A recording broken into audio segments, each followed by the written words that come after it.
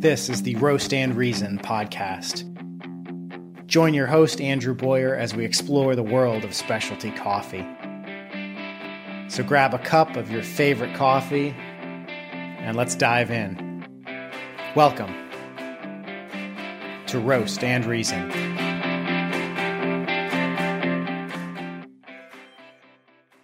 Hello, my dear friends. Welcome to episode number 23 of the Roast and Reason podcast. And I wanted to take a second and just let all of you know that I have so much gratitude for all of your support and your interest and the fact that you keep coming back for more podcast episodes. Your interest and support really means a lot to me, so thank you guys very much. On this episode, we're going to be talking about different types of coffee, namely Arabica coffee and Robusta coffee. Those are the two major commercially produced types or species of coffee plant. In previous episodes of the podcast, I've briefly mentioned that there are different varieties of the Arabica coffee plant, just like there are different varieties of the wine grape. So the wine grape is one species, but there are different varieties that make up the different wines that we know. Things like Merlot or Pinot Noir or Chardonnay. They're clearly all different, and their difference has to do with the variety of grape used in producing that wine. The other analogy here is apples. So think about the next time you're in a grocery store. You can clearly identify that there are different types or varieties of apples. They look different. Things like Red Delicious or Pink Lady or Fuji or Granny Smith. All of those are going to look different. They're going to have a different color. They're going to have a different shape. And they're sure going to have a different taste. Some are better for eating. Some are better for baking. But they're clearly all different. Well, each of those apples is a different variety. All apples are part of the same species, but they are clearly different in terms of their appearance and their taste, and those differences are related to the varieties. Varieties in things like grapes or apples or coffee also are genetically different. So if you plant a Fuji apple, that Fuji apple tree is going to produce Fuji apples. It's not going to produce Granny Smith apples. All of these things that I just mentioned about apples can be said about the Arabica coffee tree. The fruit that they produce and the coffee beans that different varieties of Arabica coffee produce look different, they taste different, and there's a whole number of varieties, just like there's a whole number of varieties of wine grape or apples. And I think, I'm not 100% positive yet, but I think next week on the podcast, I'm actually going to go into the different varieties of Arabica coffee and talk about some differences in terms of their history and how they came about, but also how they taste different. Like I said, I think that's going to be next week on the podcast, so tune in for that. But that's not the focus of this episode. In this episode, we're going to take an even larger perspective here. We're going to take a step back and we're going to ask the question, are there different species of coffee altogether? And does that matter to us as coffee consumers? And the answer to both of those questions is yes. So have you noticed in the grocery store or at a specialty coffee shop, and most specialty coffee shops don't do this because it's assumed that the coffee is Arabica coffee, but larger brands will tell you on the bag 100% Arabica. And it kind of seems like a sales or a marketing ploy, but it's much bigger than that and it's actually meaningful. So what exactly does that mean, 100% Arabica? And what else could it be? What else could be in that coffee bag? And we'll get into that in this episode. So the Arabica coffee plant is a species of coffee. Within that species, there are all those numbers of different varieties, but the Arabica coffee plant is a specific species of coffee. The vast majority of coffee that we drink is Arabica coffee, but Arabica is not alone. It's a member of a very large plant family with over 100 unique different coffee species. Arabica is just one of 100. Coffee trees belong to the botanical or plant family Rubiaceae, which is one of the largest families in the plant kingdom. The Rubiaceae family contains over 13,000 different species of plant, and it's made up of flowering plants that contain coffee, but also plants that are used to produce the anti-malarial drug quinine, and plants used to produce natural red dye and yellow dye. So if you remember way back to biology class in high school, and remember how we classify things in biology, it's called taxonomy, biologic taxonomy. We group or categorize living things in a very specific way. So it goes by domain, kingdom, like plant or animal kingdom, phylum, class, order, family. In this case, we're talking about the Rubiaceae family. Then genus, and finally, species.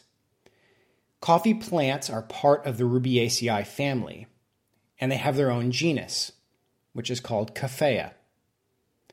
And the Arabica coffee plant, or Coffea arabica, is just one specific species. And remember, you put the genus first, just like we as humans are Homo sapiens. Our genus is Homo. Our species is sapiens. Same is true for coffee arabica, so it's Coffea arabica. Taking a step back, all coffee species are woody evergreens. So all 100 plants that belong to the coffee genus are woody evergreens. But they vary dramatically in appearance and in size. Some coffee plants are these really small dwarf-like shrubs, while other plants are huge trees that can grow 30 or even 40 feet in height. Coffee plants, at least the coffee plants that are used commercially, produce a white flower, and then that flower becomes a fruit. That's called the coffee cherry. The coffee cherries contain seeds, which are the coffee beans that we all know and love. Although, as we mentioned already, that there are about 100 different species of coffee plant, really only a few are used in any significant way commercially. And the most common and the most important of those species is the Coffea arabica coffee plant. So let's discuss some of these major commercially produced and commercially cultivated coffee species and talk about some differences in how they grow and how they taste and how they're used commercially. And we're going to start with Arabica coffee. So Coffea arabica. This is what we typically think of when we think of coffee. The Arabica coffee plant makes up about 75% of worldwide coffee production. It originated in Ethiopia, or the ancient land that we now call Ethiopia, and it's the primary coffee species that is grown in East Africa, Central America, and Southern America. The Coffea arabica plant is really, really finicky. It's very difficult to grow and to grow well.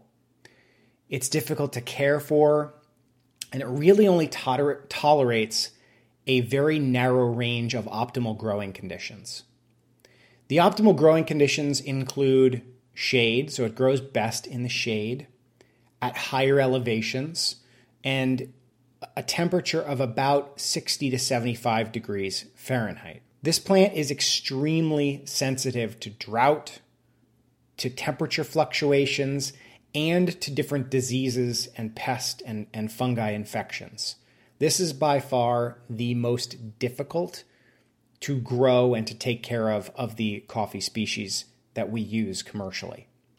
However, it has some very desirable characteristics that make up for these shortcomings. And the biggest of which is Coffea arabica has by far and away the most desirable flavor profile of all of the coffee plants that we consume. So we as humans have spent a ton of time and effort and money in cultivating and taking care of for this species of coffee plant much more than any other species. We've kind of left some of the other species to go. The Arabica coffee flavor profile comes from a very well-balanced mix of chemicals. So the ratio of caffeine to lipids or fats and naturally occurring sugars is just really well balanced. So it gives you that very sweet, nice, desirable, pleasant flavor to it. One more cool feature about the Arabica coffee plant, this plant is self-pollinating. So it doesn't require bees or insects to help pollinate it. And the benefit here is that seedlings, so new plants, are typically extremely similar genetically to their parents. So this feature allows for pretty consistent plant characteristics and taste. So a farm can maintain a pretty consistent genetic profile and growing profile and flavor profile of their coffee. So that's Arabica.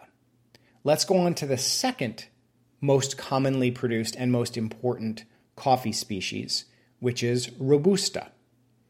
The scientific name of Robusta coffee is Coffea canephora, and I'll refer to it by its more commonly known name, which is Robusta coffee.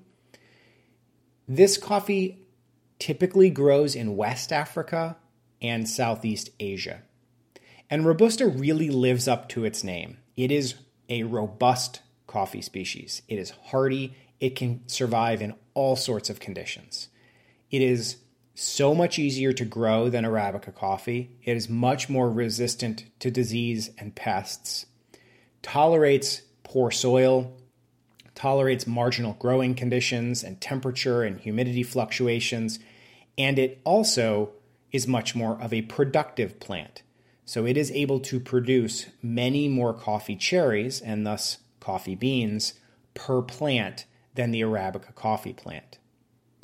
Because of these characteristics, Robusta can grow in conditions that would limit or straight up prohibit the Arabica coffee plant from growing. And the optimal growing conditions are slightly different even. So Robusta grows actually better in lower elevation, in higher temperatures. So instead of that 60 to 75 degree Fahrenheit, Robusta prefers about 75 to 85 degrees. And it can tolerate higher rainfall and more humidity.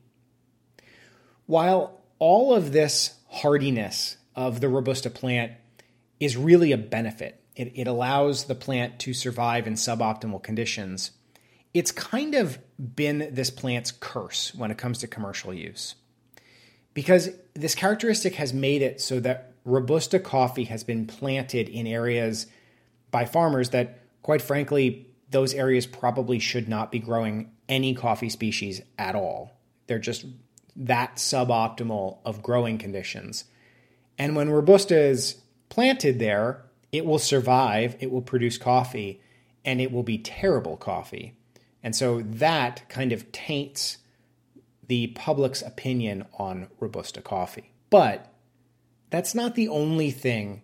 So location alone isn't the only thing that makes Robusta coffee less desirable than Arabica coffee. It really comes down to some of the intrinsic characteristics and chemical composition that Robusta coffee beans have compared to the Arabica beans that we prefer. So Robusta coffee, first of all, in terms of chemical composition difference, has about double the amount of caffeine than Arabica coffee. And that may sound great, especially for a morning that you're really having trouble getting out of bed and you really need that caffeine kick. But the caffeine molecule is bitter, so it has a bitter taste. So Robusta tastes more bitter than Arabica. Number one, because it has a higher caffeine content. But there are other reasons why as well. Think about why people traditionally add cream or milk and sugar to their coffee. It has to do with cutting the bitterness, making it more palatable, making it easier and more delicious to drink. The other thing that Robusta has is it actually has a lower content of lipid or fat and a lower content of naturally occurring sugar compared to the Arabica coffee bean. So to sum it all up, it has a higher caffeine content, which is bitter, and then it has a lower content of some of the naturally occurring things. So essentially the natural occurring equivalent of cream and sugar is lower in Robusta. So Robusta coffees typically have a very harsh and bitter flavor to them. And they also have some unique flavor notes that I don't pick up in Arabica coffee very often either, things that aren't necessarily all that appealing, like rubber and burnt peanuts. So it's a lot of these differences in chemical composition that make Arabica coffee much more desirable and limit the commercial utilization of Robusta coffee because it has a suboptimal flavor profile. It's interesting to consider for a few seconds why Robusta coffee actually has a higher caffeine content, and there is a reason why. And it has to do with where these plants are grown. See, at high doses, caffeine, the molecule caffeine, is toxic. And yes, it actually can even be toxic to humans, but you'd basically have to eat purified caffeine out of the lab to get you to those toxicity levels. It's basically impossible to drink so much coffee that you would suffer from caffeine toxicity. But that's if you're a human. If you were instead a small insect, it would be possible to consume enough coffee plant or coffee berry that you would have to worry about caffeine toxicity. And remember that Robusta grows at a lower altitude in warmer, wetter conditions, and insects love that environment. So caffeine is basically a defense mechanism that the coffee plant produces to help it from not being eaten alive by pests. The Coffea arabica plant, on the other hand, grows where the air is much thinner at much higher altitudes, where there's much less rainfall and less bugs. And so it doesn't need as much caffeine content. Anyway, that's kind of an aside. But again, these chemical and flavor differences are really the main reason why Arabica is so in demand and desired by coffee drinkers.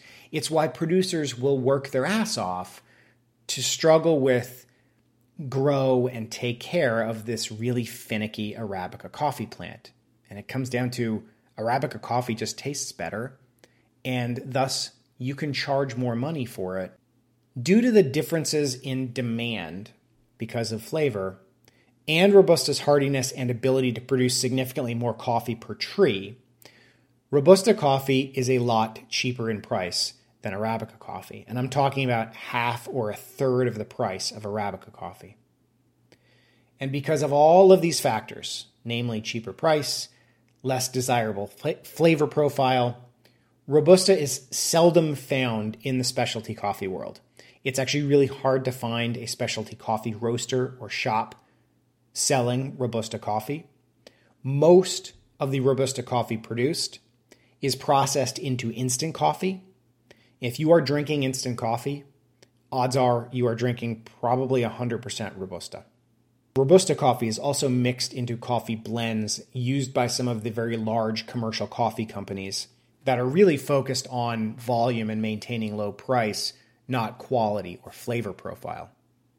The one area that you might find some Robusta mixed in, even in the specialty coffee world, is a lot of coffee companies use a mix of the Arabica coffee bean and the Robusta coffee bean in espresso blends. Because for some reason, the Robusta bean gives a slightly better and longer lasting crema on top of that espresso than Arabica coffee tends to give you. With all of the negatives about Robusta, I feel like I just spent 5 minutes talking about the negatives of this coffee plant. A specialty single origin Robusta coffee, roasted correctly, can be pretty interesting to find and to try, and sometimes it can be enjoyable. It is not my favorite type of coffee by any means, but I think rare things, when you come across them, are worth exploring and checking out. And that's certainly the case with a well-produced Robusta coffee. It's really hard to find, though. That's the problem. I've actually never come across a single origin, single farm Robusta coffee in any specialty coffee shop I've ever been in. If you have, I would love to hear about it. So reach out to me, send me an email, andrew@roastandreason.com. I have personally not found one in a specialty coffee shop, but I did stumble across Robusta green beans at one of the places where I buy green beans to roast my own coffee at home, a little shop called Mr. Green Beans in Portland, Oregon. And I roasted them at home. Again, not my favorite coffee by any means, but really interesting to try. And I would definitely take another chance to roast those beans or try some Robusta coffee at a specialty coffee shop. Let's talk about two other distinct species of coffee tree. And these are used commercially as well. Both of these are even more rare than Robusta coffee. Liberica coffee, or Coffea liberica, is a coffee species that originated in Western and Central Africa. And it's currently produced in the Philippines. It's one of the major areas that still grows it today. This type of coffee is completely different than Arabica and Robusta. It grows best in jungle environments, actually. So instead of the high altitude, low rainfall that Arabica prefers, Liberica likes it in the jungle.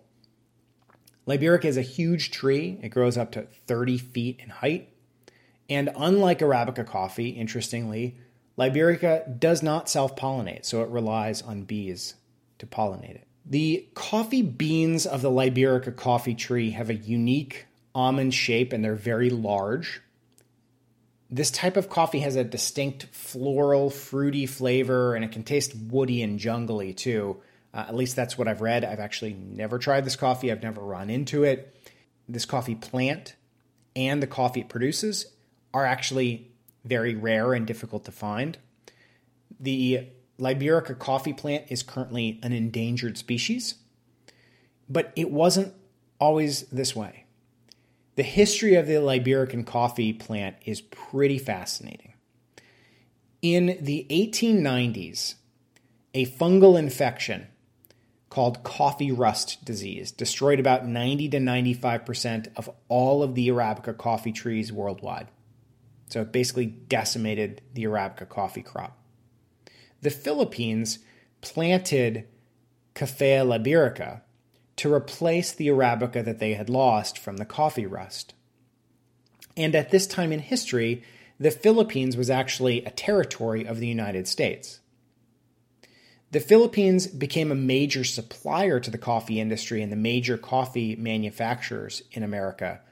In fact, many of the original U.S. coffee brands and blends contained a large quantity of Liberican coffee from the Philippines. But there was a fallout. So political and trade relationships became awfully strained when the Philippines gained independence from the U.S. And once this happened, America and American coffee producers basically stopped importing Liberican coffee from the Philippines. They also stopped importing crops like sugar and rice as well. So when this happened, the key market for Liberican coffee from the Philippines dried up. And at the same time, there was this wave of strong commercial preference for Arabica coffee. And so that double hit basically destroyed Liberican coffee, and it's languished and really never regained the prominence that it once had. And so to this day, it's awfully difficult to find. The fourth entity or species, or maybe variety that we're going to talk about is Excelsa. So this is kind of like the Pluto of the coffee world. Excelsa was originally viewed as its own unique species. However, it's recently been reclassified as a variety of Liberica coffee. So just like Arabica coffee has a bunch of different varieties, it may turn out that Excelsa coffee is a distinct variety of the Coffea liberica species. So this species or subspecies of coffee produces very large trees. It grows in medium altitudes, and it's typically found in Southeast Asia. The coffee beans resemble the beans of Liberican coffee. They're almond or teardrop shaped. They're slightly smaller than the Liberican beans, though. And it's described as having a unique, tart, fruity, complex flavor, but I've actually never tried this type of coffee. So, folks, there you have it. Those are the major unique coffee species that are produced commercially. And I hope this information was interesting and educational and hopefully adds to your appreciation of coffee. And as I was recording this, I've come to the conclusion that, yes, in fact, next week we are going to talk about the different varieties of the Arabica coffee plant. So we're going to focus on Arabica coffee and kind of dive in. And we're going to talk about the different varieties, how they came about historically, what you might expect from each of them. So there are some varieties that are notoriously large in size. There are some varieties that have very different, unique flavor profiles. So we're going to talk about each of those and what you as a coffee consumer need to know about them. So be sure to tune into that episode. And until then, happy coffee drinking, everybody, and I'll see you next time.